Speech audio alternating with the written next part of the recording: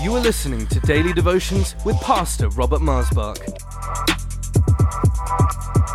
We believe that these devotions will encourage and strengthen you.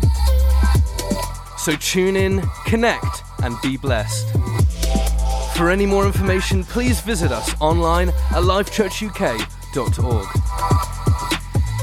Welcome to Life Devotions. Thank you for joining me today. Me and My House is the title of this devotion.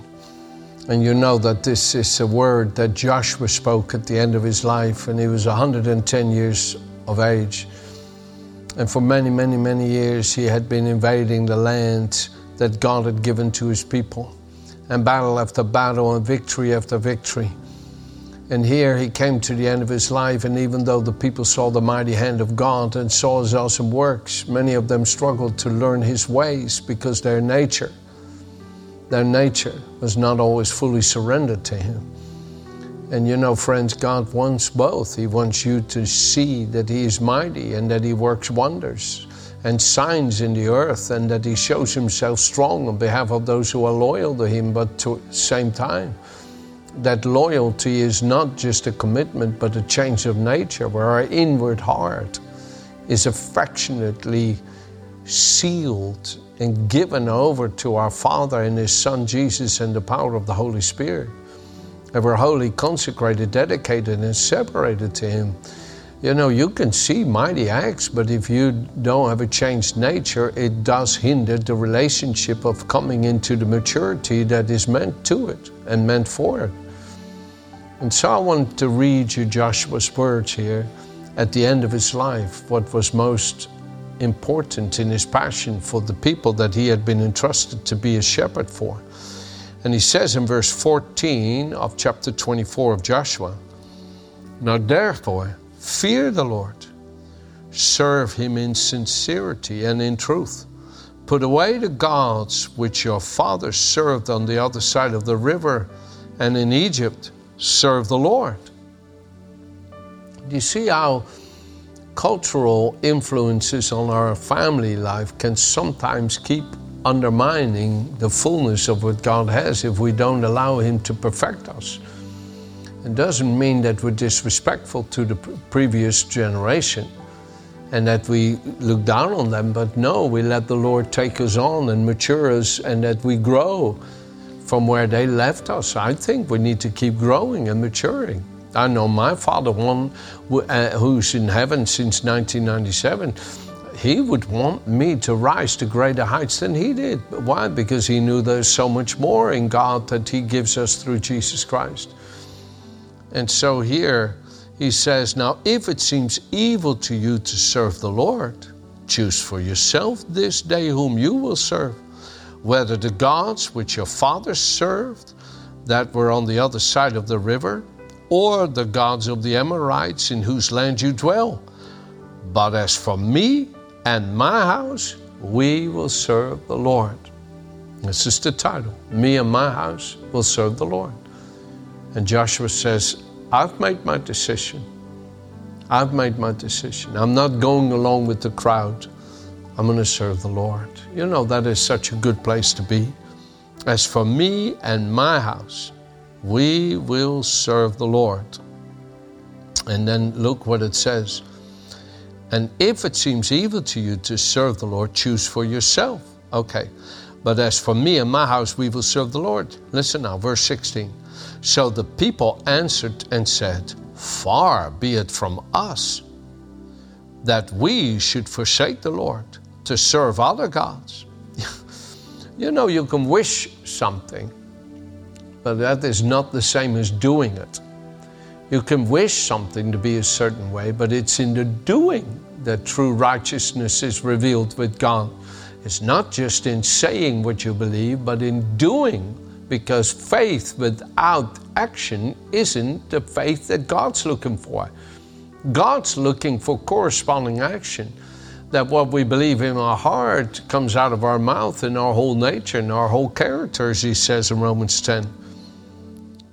For the Lord our God, said the people, is he who brought us and our fathers out from the land of Egypt, from the house of bondage, who did those great signs in our sight and preserved us in all the way that we went among all the people through whom we passed. And the Lord drove out from before us all the people, including the Amorites who dwell in the land. We also will serve the Lord, for he is our God. Joshua said to the people, you cannot serve the Lord, for he is a holy God, and he is a jealous God. He will not forgive your transgressions nor your sins. The word is, transgression means rebellion, where you are rebellious in the way that you are towards God. In other words, you know what you're doing isn't right, but you do it anyway. And he says, the Lord, you cannot serve the Lord because he's holy and jealous. If you forsake the Lord and serve foreign gods, then he will turn and do you harm and consume you after he's done you good. And the people said to Joshua, no, but we will serve the Lord. So Joshua said to the people, you are witnesses against yourself that you have chosen the Lord for yourselves to serve him. And they said, we are witnesses. Now therefore, he said, put away the foreign gods which are among you, and incline your heart to the Lord your God of Israel. And the people said to Joshua, the Lord our God we will serve, and his voice we will obey. You know, this is kind of the message this week. There comes these times in our lives, and I believe they come more than once. I believe they could come around several times in our lifetime, where we are really reminded, where we are really given the choice whom we will serve, whose side we will on, what we're living for. And that we can look at our household and say, you know, things in my household are not going the way that I believe is right. Some of these things we watch on TV are unholy and ungodly. I'm allowing the world into my home in a way that I shouldn't. Some of the way that, no. And that we again are reminded to set things right, because that's what Joshua did before his time was over. He set things right before the people. He said, if me and my house, we're going to serve the Lord, but if you want to serve these gods from that your forefathers served, I'm not serving that. And he said, no, we will serve the Lord. He said, well, you can't, because he's holy and he's jealous. He will not put up with that shenanigans there. He will not put up with it. And the people had the opportunity to set things right.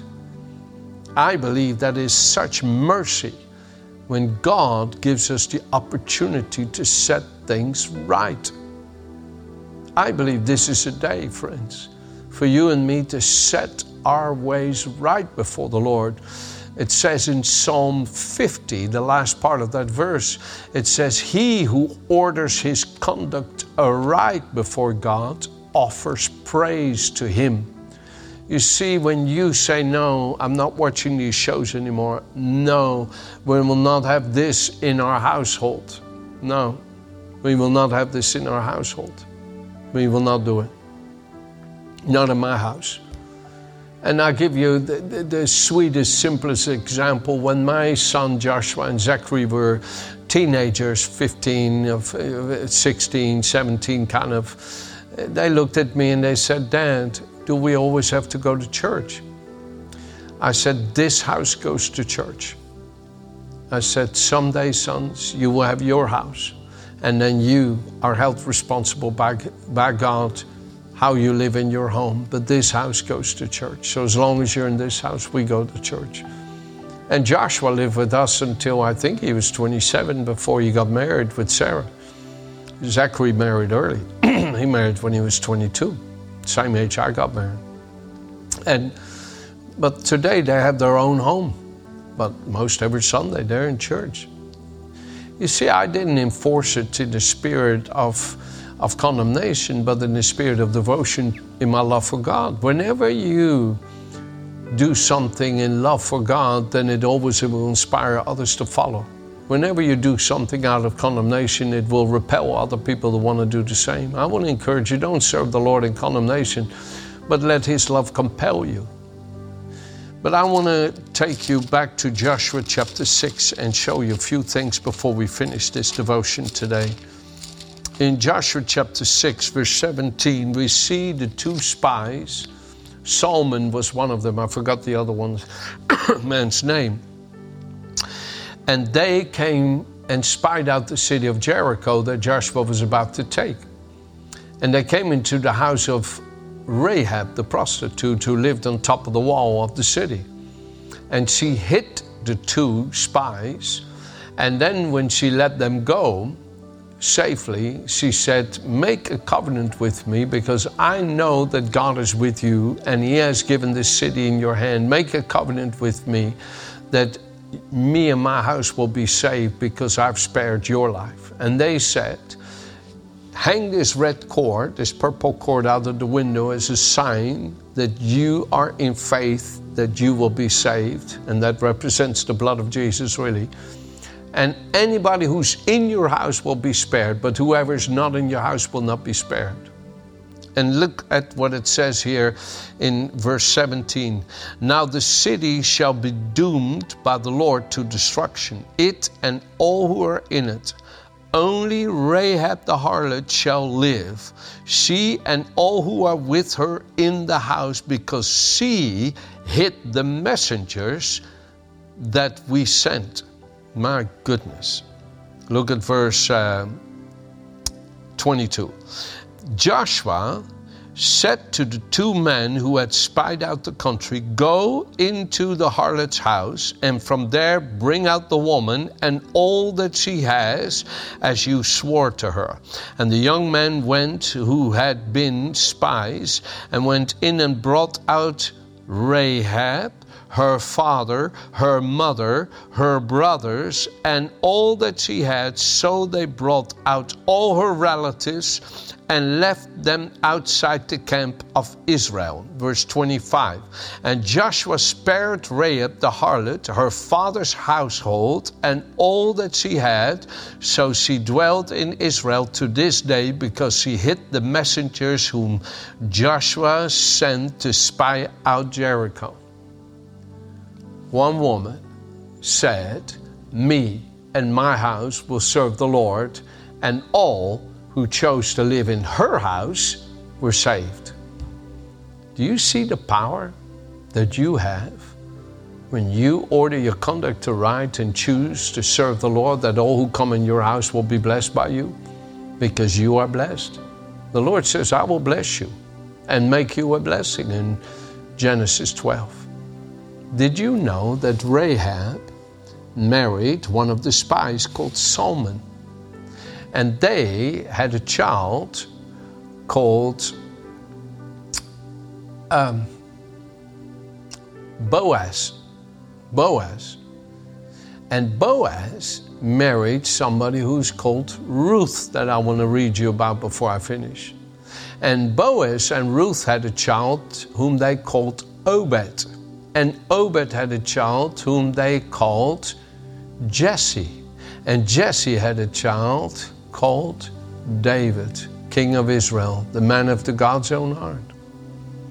Do you see, when you choose to serve the Lord with your house and put him first, to honor him, by going to church, by reading his word, by keeping godliness in your house, by honoring him with your tithes and offerings? Do you see that when you choose to put the Lord first in your finances, in your worship, in your morals, and in the way you talk about others, how you bring blessings upon all those who come into your household? Do you see this? And let me just go with you to Ruth for a moment and read you here about Ruth in chapter 1, verse 14. Then they lifted up their voices and wept again, and Orpah kissed her mother-in-law, but Ruth clung to her. Orpah kissed her goodbye, but Ruth said, I'm not leaving. And she said, look, your sister-in-law has gone back to her people and to her gods. Return after your sister-in-law. But Ruth says, entreat me not to leave you or to turn back from following after you. For wherever you go, I will go. Wherever you lodge, I will lodge. Your people shall be my people. Your God, my God. Where you die, I will die. And I will be buried. And the Lord do so to me, and more also, if anything but death parts you and me. Do you see the commitment of saying, me and my house, we will serve the Lord? And do you see, because she chose to be part of God's people and to live a godly life, how God was able to use Ruth, who was a Moabite, to become part of the inheritance of Christ? Because when you, in the book of Matthew and Luke, read the heritage of Jesus, the lineage of Jesus, Ruth is in it. Oh my goodness, friends, when you choose to serve the Lord, it affects everybody. Let me close with you out of Exodus chapter 12, please. Let me close with you. I know my time is up, and I just feel so much that the Lord is trying to speak to you and me. Listen.